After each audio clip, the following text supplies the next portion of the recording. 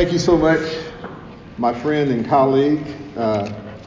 After that introduction, I'm a little afraid to start talking, to be quite frank. It's so nice to have a friend in the house, and I certainly appreciate that. Your Honor, Mary Ellen Griffith. It's also so very nice to be on the dais with Judge William Sadler from law school. We really appreciate that opportunity. It's good to be here with you on this wonderful January day. Before I start, I just wanted to give a couple of comments about the occasion, and I'm very honored to be here. It is my great pleasure.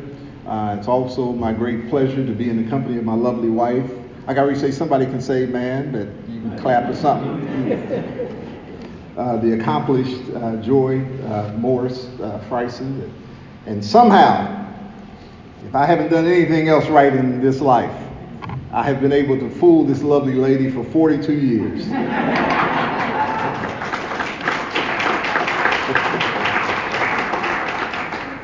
So we're excited. I mean, we're getting ready to have our first granddaughter here in about a month and a half. And y'all can clap for that. We're talking about...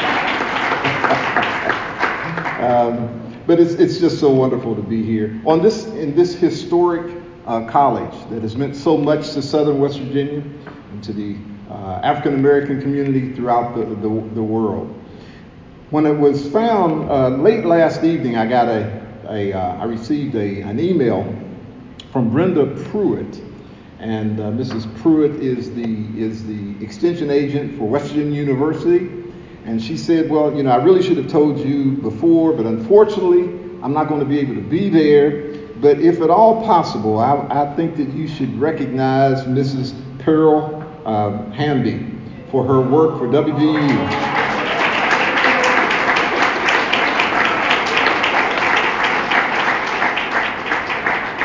And after meeting Mrs. Hamby, I wasn't sure if the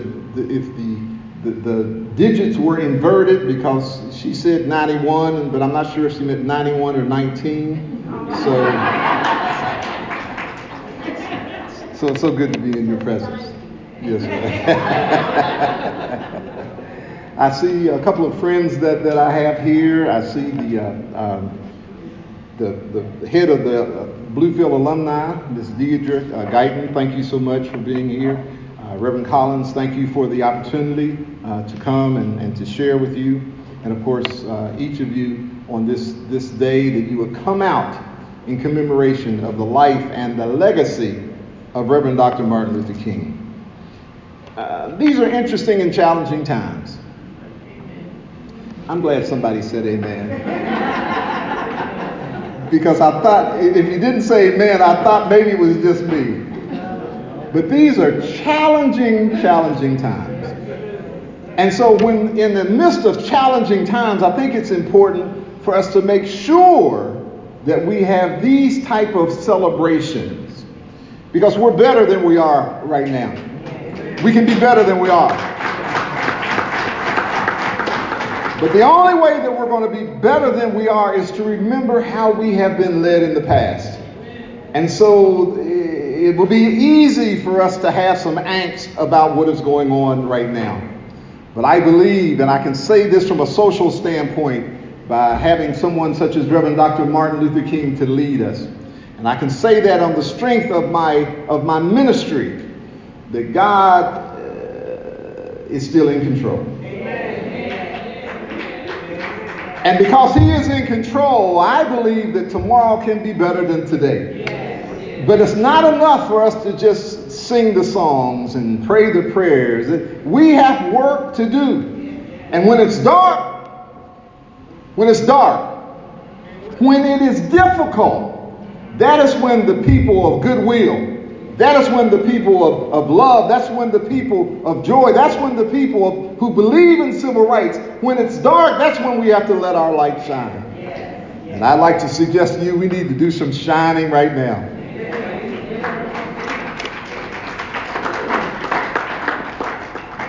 And as we're here, we're just among friends. I'm just going to talk for a little bit. As a diversity professional over the past many years, and really to deal in this area throughout my life, It has really been my pleasure to represent West Virginia, the state, throughout the country. You know, from West Virginia, many times that people just don't understand who we are. And I've been in many situations where when I tell them about the true richness of West Virginia, when I tell them about who we really are, when I tell them who we've been, when I tell them that so often West Virginia, rather than being the tail, has been the head in so many important things, they look at me like I'm crazy because they just don't believe it.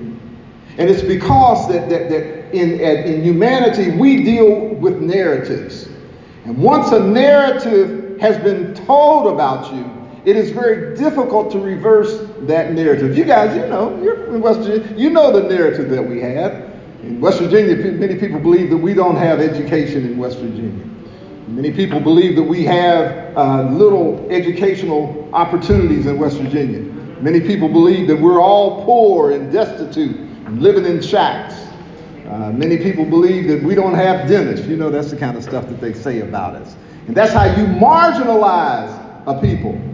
But I'm here to tell you that West Virginia, I am proud to be from Institute, West Virginia.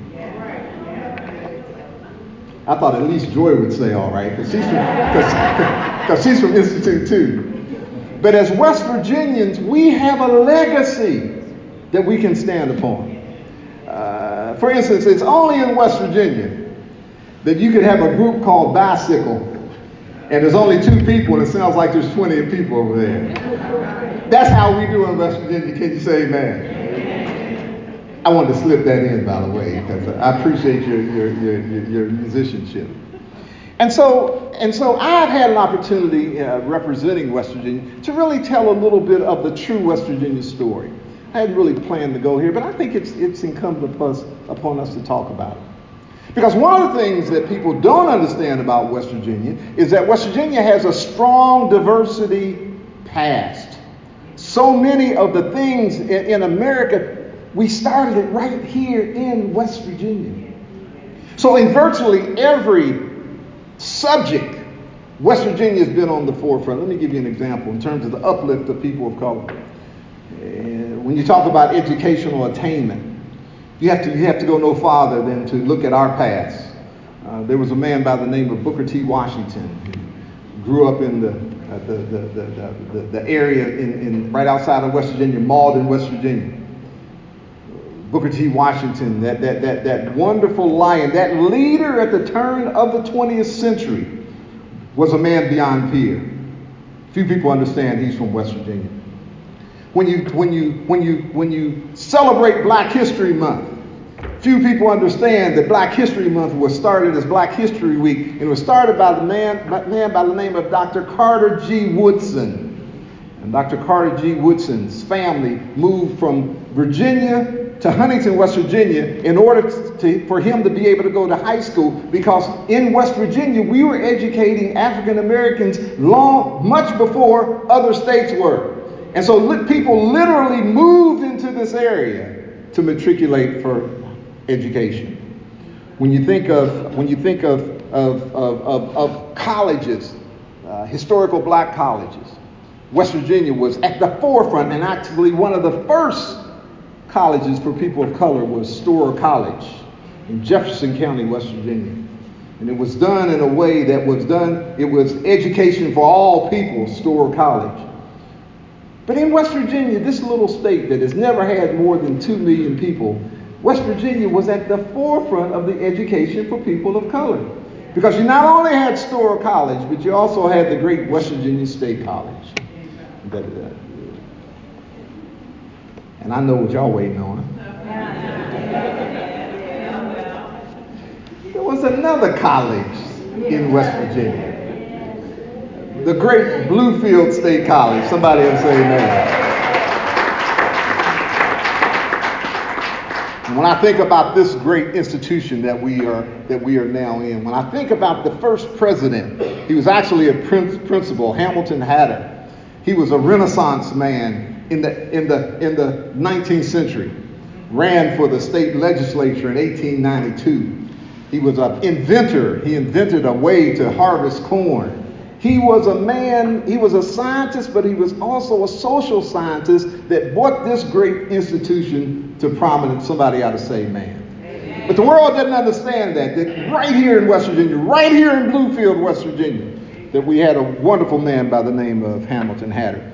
We had Robert P. Sims and Henry Dickerson, the two presidents that followed him, that worked to build this institution at a time when it seemed as though that governments were not investing in schools. And so by saying that, I think it's important that this institution, and I'll say this here and I'll say this anywhere, it's important that this institution be fully funded by the West Virginia legislature.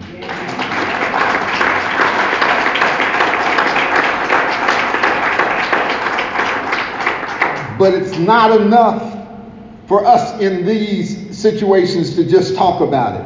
There needs to be calls made to the West Virginia legislature. There needs to be advocacy from this community in order to save this institution. Because if you don't do it, there are forces out there that will sift away the money, sift away the funds. And I believe that the future of this city, the future of Southern West Virginia, hinges upon having a strong Bluefield State College.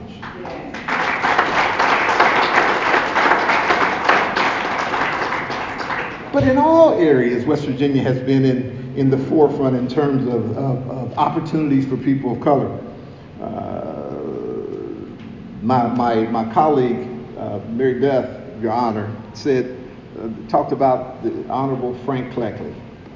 And I believe that Frank Cleckley was not only among the best in West Virginia over the years, I think he was the best nationally, right out of West Virginia.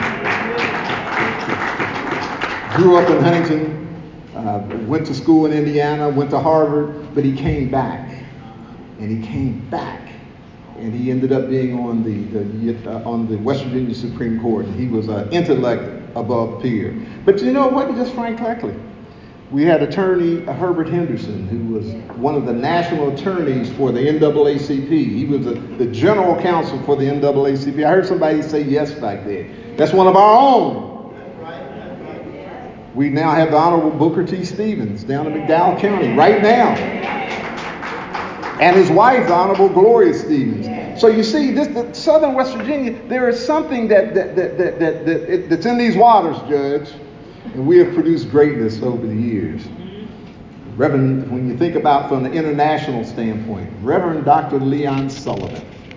And I had an opportunity to work for him and to actually know him. And many people know him just in limited quantities. I was talking to some young people. And I asked them, did you know who Leon Sullivan was? And they said, yeah, I know. I said, who was he? He said, he's a street in Charleston.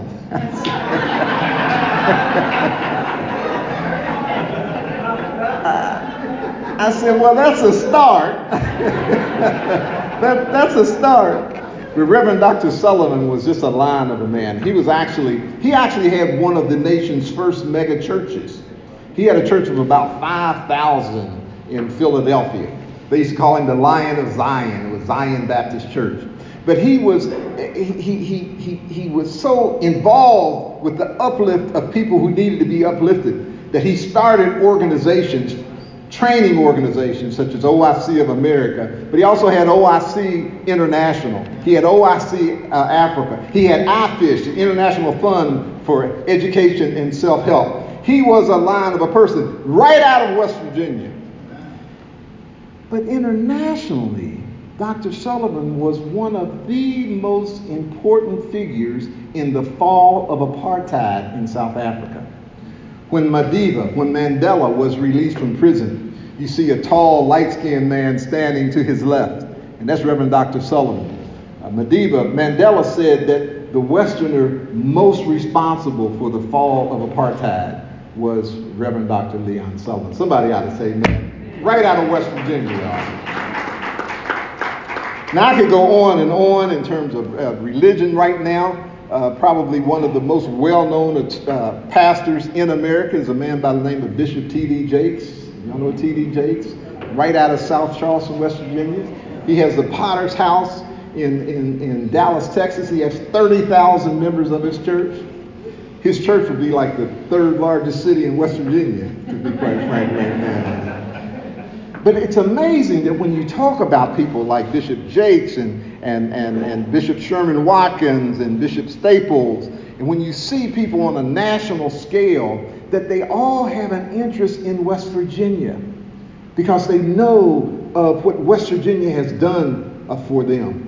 And I think it is incumbent of us to start reaching back out to these national West Virginia figures because we need the help and we need the camaraderie for the world to know that West Virginia produces giants. Can you say amen? Amen. That was my introduction. But today I would like to talk to you about the times in which we are living. You know, we are living in difficult and perilous times, particularly for the movement of equality. Difficult and perilous, not so much that we haven't seen it before, but it was difficult and perilous because we never thought that we would see it again. Until recently, our trek for equality was on a slow but steady upward trajectory. Our social and our economic well-being was moving in a way. And here we are some 50 years after the assassination of Reverend Dr. Martin Luther King. And I can only imagine in my mind how he would deal with the rhetoric that we are seeing on a national level. What would Dr. King say now if he were to be here? And to see how we are not only just turning our backs on people who need it, but we're actually castigating people based upon who they are and who they love. That's not the best of who America is. I don't care, and I don't care. I know I stepped on my applause line. I don't care what your religious beliefs are. No matter what, the best of America is when we accept everybody in their humanity.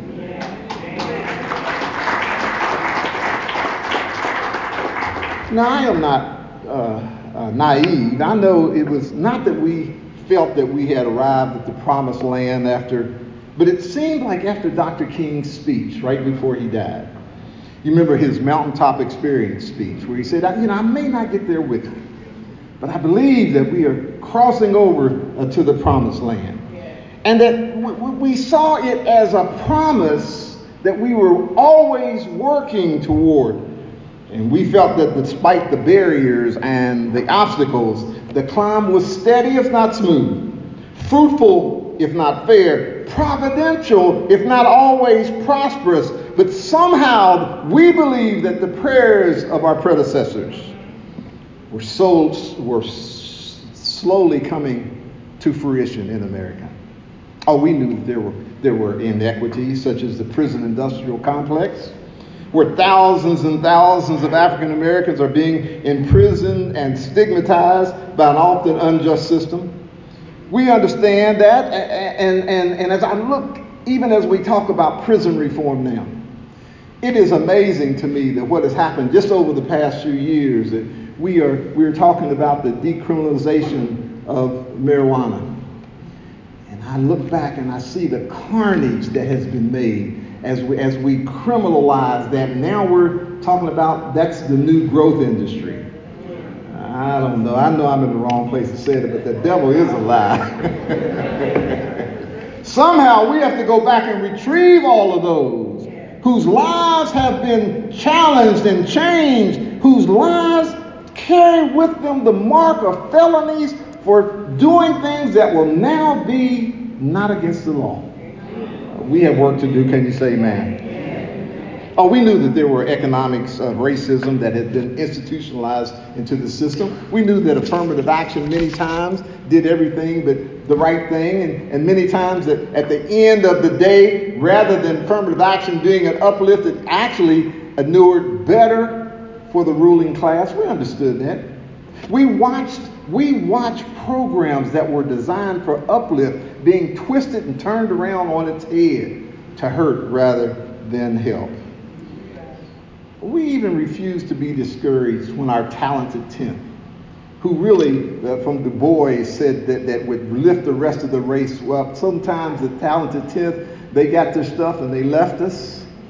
They didn't look back and they didn't push for us. But even though that it was not always fair, we were not discouraged because we felt like tomorrow was going to be better.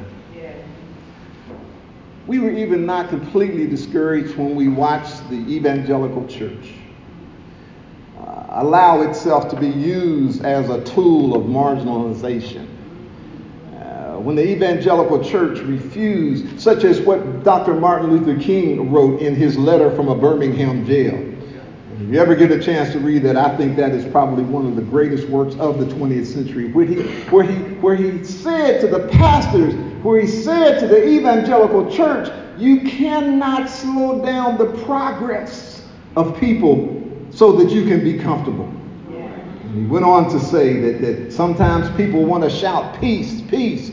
But he said you have to understand that there are two kinds of peace. There's a negative peace, which is the absence of tension. But there is a positive peace, which is the presence of justice. Somebody ought to say amen. And we want to push. We want to push for positive peace where there is justice in our land. It's interesting, though, that our current angst actually started at the height of what we thought was the symbol of our arrival. That was the election of Barack Hussein Obama.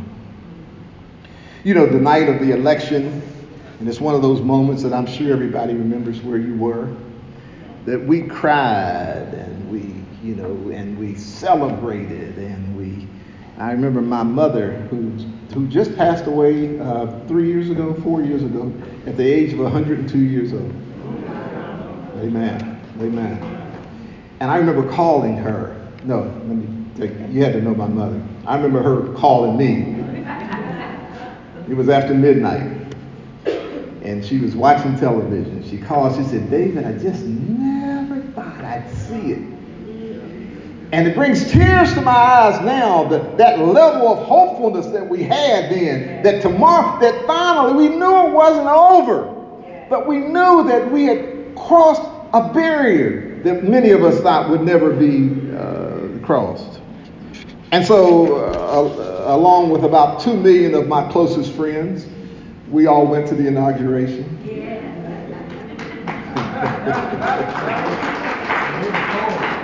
And I heard somebody saying it was cold. Yeah, it was very cold. It was very cold. It was so cold that I don't share the pictures of me that day. I was so wrapped up. I looked like a mummy. But we celebrated. And we thought, okay, now, this whole idea of America living up to the dictates of its conscience, it now was there. Unfortunately, the fissures were almost immediate. First, a real estate developer in New York with a long line of atrocities against people of color financed the birther movement to try and prove without foundation that our new black president was not born in America. Y'all remember? And then during the first State of the Union address, Representative Joe Wilson from the 2nd Congressional District in South Carolina broke all precedence and decorum and shouted at this young new president, "You lie!" Something that had never been done before. Which was actually the beginning of 8 years of brushback and marginalization. And while the success of this young political genius were incalculable, the saving of the American economy, the preservation of the auto industry, the provisions of health care for those most in need, the triumph over our enemies, the strategies to disarm nuclear powers, we saw a pushback. Now, it's interesting to me, though, that during those 8 years, we remained hopeful because our president was so hopeful. No matter what they said about him, he just was the same old guy. He was just no matter what. He said, no matter what. He and his lovely and accomplished life partner, Michelle, and those two beautiful Nubian princes, Malaya and Shasha. No matter what, that was a first family that we were all proud of. You could call him a name, he wouldn't call you a name back. You could talk about him, and he'd run up the steps to Air Force One. So we took the blows because we realized that progress always comes with some sacrifice. But unfortunately, we started to realize that so-called Christian America wasn't always living by the tenements of Christianity. Yet during this time, we continue to hope and we continue to move forward. Over the past 2 years, we have seen the national dialogue become increasingly intolerant and distant. There has been a resurgence of overt racism and nullification. Whatever your political beliefs or political affiliations may be, I'm not here talking politics. I'm talking the reality of how we are in difficult times. We cannot long continue on this present track, or we will come apart at the seams.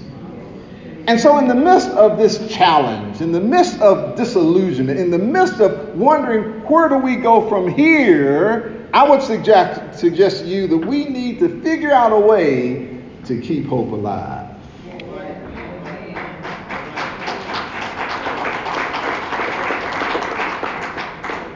But in the midst of our disillusionment, I am reminded of how disillusioned Dr. King was at the time of his death. In 1967, April 4th, Dr. Martin Luther King stood up and came out against the war in Vietnam. And when he came out against the war in Vietnam, virtually all of his support, foundationally, institutionally, politically, left him. And so it's interesting to me that when we celebrate Dr. King's life, we fail to realize that Dr. King died in disillusionment. The last year of his life, and there's a wonderful documentary out, it's called King in the Wilderness, that's available now. That last year of his life, the monies for his organizations dried up. Lyndon Johnson, who had been such a big help to the movement, withdrew his support because he felt like that he was being denied support by Dr. King. Dr. King, during that last year of his life, was on no one's list of top 10 most admired people. But he stood. And in the midst of his disillusionment, I think he gives us some keys as to how we can operate at a time of disillusionment. Y'all with me? I think it is important for us to look at the principles that he worked upon in order so us in the difficult time that we are, how we can move together and not be disillusioned. We can best honor Dr. King by embracing the principles that informed his leadership. The missing link in today's conversation and the missing link in our lack of civility is not only the principle of love, but also the language of love. You know, imagine how much better our national discourse would be if we would incorporate the principles of the soul force of love. You see, that was the principles that Dr. King operated off of. And so I would like to just, before I take my seat, that's my first closing, by the way, I get 3. I would just like for us to discuss, just for a few moments, what are these principles of soul force of love, he called it. He took it from Mahatma Gandhi. And let's kind of examine them one by one to see how we can perhaps start to operate from those principles. The first principle was harbor no anger. Okay, we failed that one. We are an angry nation.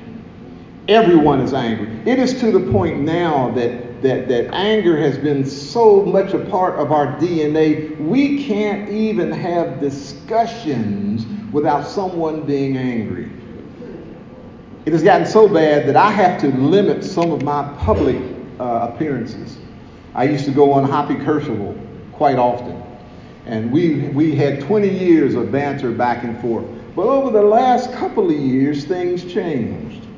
One of the last times, I've been on a few times since then. But one of the last times was after the debacle at Ferguson. And I made the statement that we are better than this. This idea of police brutality needs to be handled. And believe it or not, I thought that was pretty mild, right? But the callers who called in, it was just unbelievable.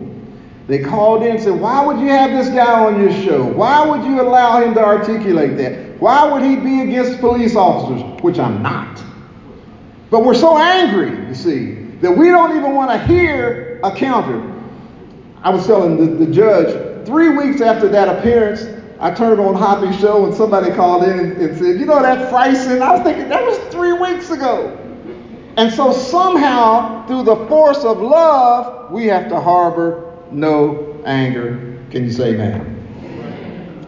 There is a difference in anger and righteous indignation. And I'm not suggesting that we should not have the full gambit of our feelings. There's no one that could see the way that our immigrant community is being challenged right there. There's no way that we can see the rhetoric that's coming from on high and not be indignant. But that is different than anger, because what anger will do, it will blind you. And we need to be able to have a vision that is clear. The second principle that he had was to suffer the anger of the opponent. And I have to say I failed that one. Because, you get mad at me, I'll get mad at you, right? You push at me, I'll push at you. But at the end, that goes almost back to the old law, an eye for an eye and a tooth for a tooth. And Dr. King says that when you buy that out, you're going to have a whole bunch of people who are blind and toothless.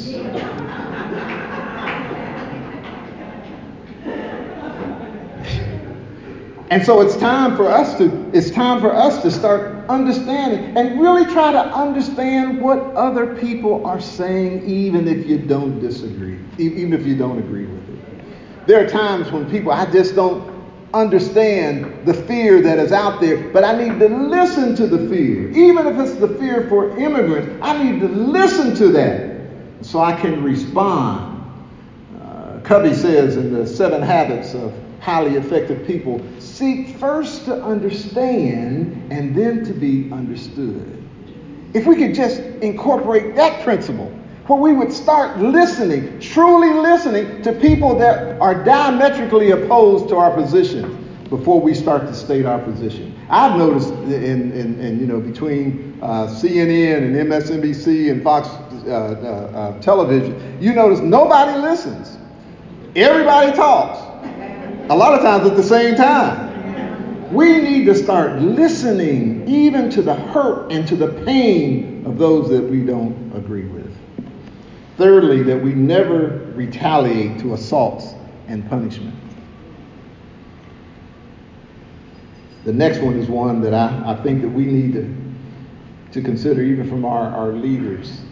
Never curse or swear.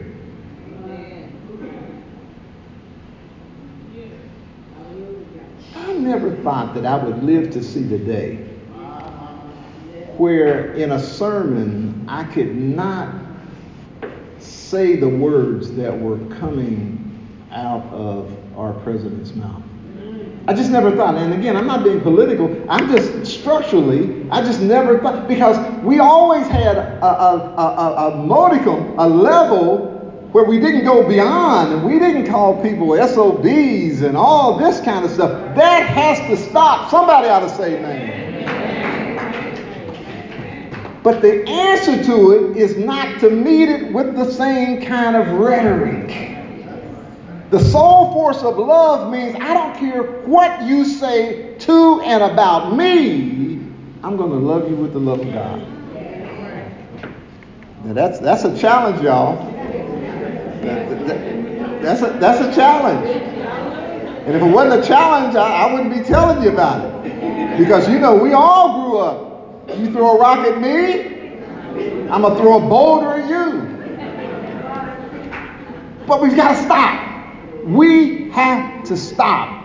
And I believe that it needs to start with me, and I believe that it needs to start with you, that the level of our rhetoric needs to be one that is filled with the yoke of kindness and sincerity and, yes, love. The next one that he had was do not insult the opponent. Do not trade barbs or insults. The next one of this Satyagraha is if anyone attempts to insult or assault your opponent, defend your opponent non-violently, even with your life. The next one was avoid occasions that may give rise to communal quarrels.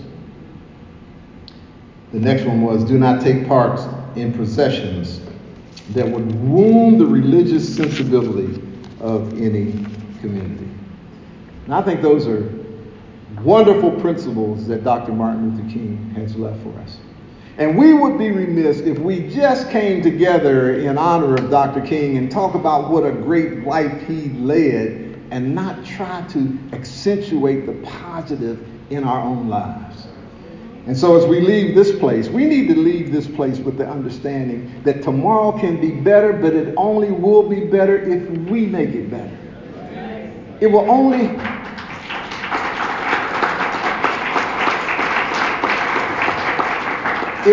show love if we show love. It will only show compassion if we show compassion. And perhaps right here, right now, in the Student Union of Bluefield State College, perhaps we can start the movement that we can say to one another, and as I leave this place, I will leave this place with a heart that is filled with love, not just to the people that agree with me, but to the people who are diametrically opposed, to the people who stand against what I stand for. It is important because I believe that when we have that kind of soul force, when we have that kind of love, that things will get better. Let me leave you with two quotes. The first quote comes from Martin Luther King's last book. It's called Where Do We Go From Here? And I quote, Dr. King says, I must confess, my friends, that the road ahead will not always be smooth. There will still be rocky places of frustrations and meandering points of bewilderment. There will be inevitable setbacks here and there. There will be those moments when the buoyancy of hope will be transformed into the fatigue of despair. Our dreams will sometimes be shattered and our ethereal hopes blasted. Difficult and painful as it is, we must walk on in the days ahead with an audacious faith in the future. And as we continued our charted course, we may gain consolation in the words so nobly left by that great black bard, who was also a great fighter of yesterday, James Weldon Johnson, when he says, stony the road we trod, bitter the chastening rod, felt in the days when hope unborn had died. Yet with a steady beat have not our weary feet come to the place for which our fathers sighed. Out from the gloomy past, till now we stand at last, where the bright gleam of our bright star is cast. Let this affirmation be our ringing cry. It will give us the courage to face the uncertainties of the future. With words like that, let us leave this place with a hope and understanding that the greatest need of the world is the need of us. There was a young lady at the turn of the 20th century. And at a time of difficulty and turmoil, she wrote these words. She said, the greatest need of the world is the need of men and women. Men and women who will not be bought or sold. Men and women who are as true to principle as the needle to the pole. Men and women who in their innermost hearts are true and honest and kind. Men and women who will stand for the right though the heavens fall. But then she went on to say, but the development of character is not by divine providence, nor is it by accident. The development of a noble character is a subjection of self to the uplifting of our fellow man. A subjection of me to the uplifting of my fellow man. And when all is said and done, we will turn this country around by the love that we show. I thank you for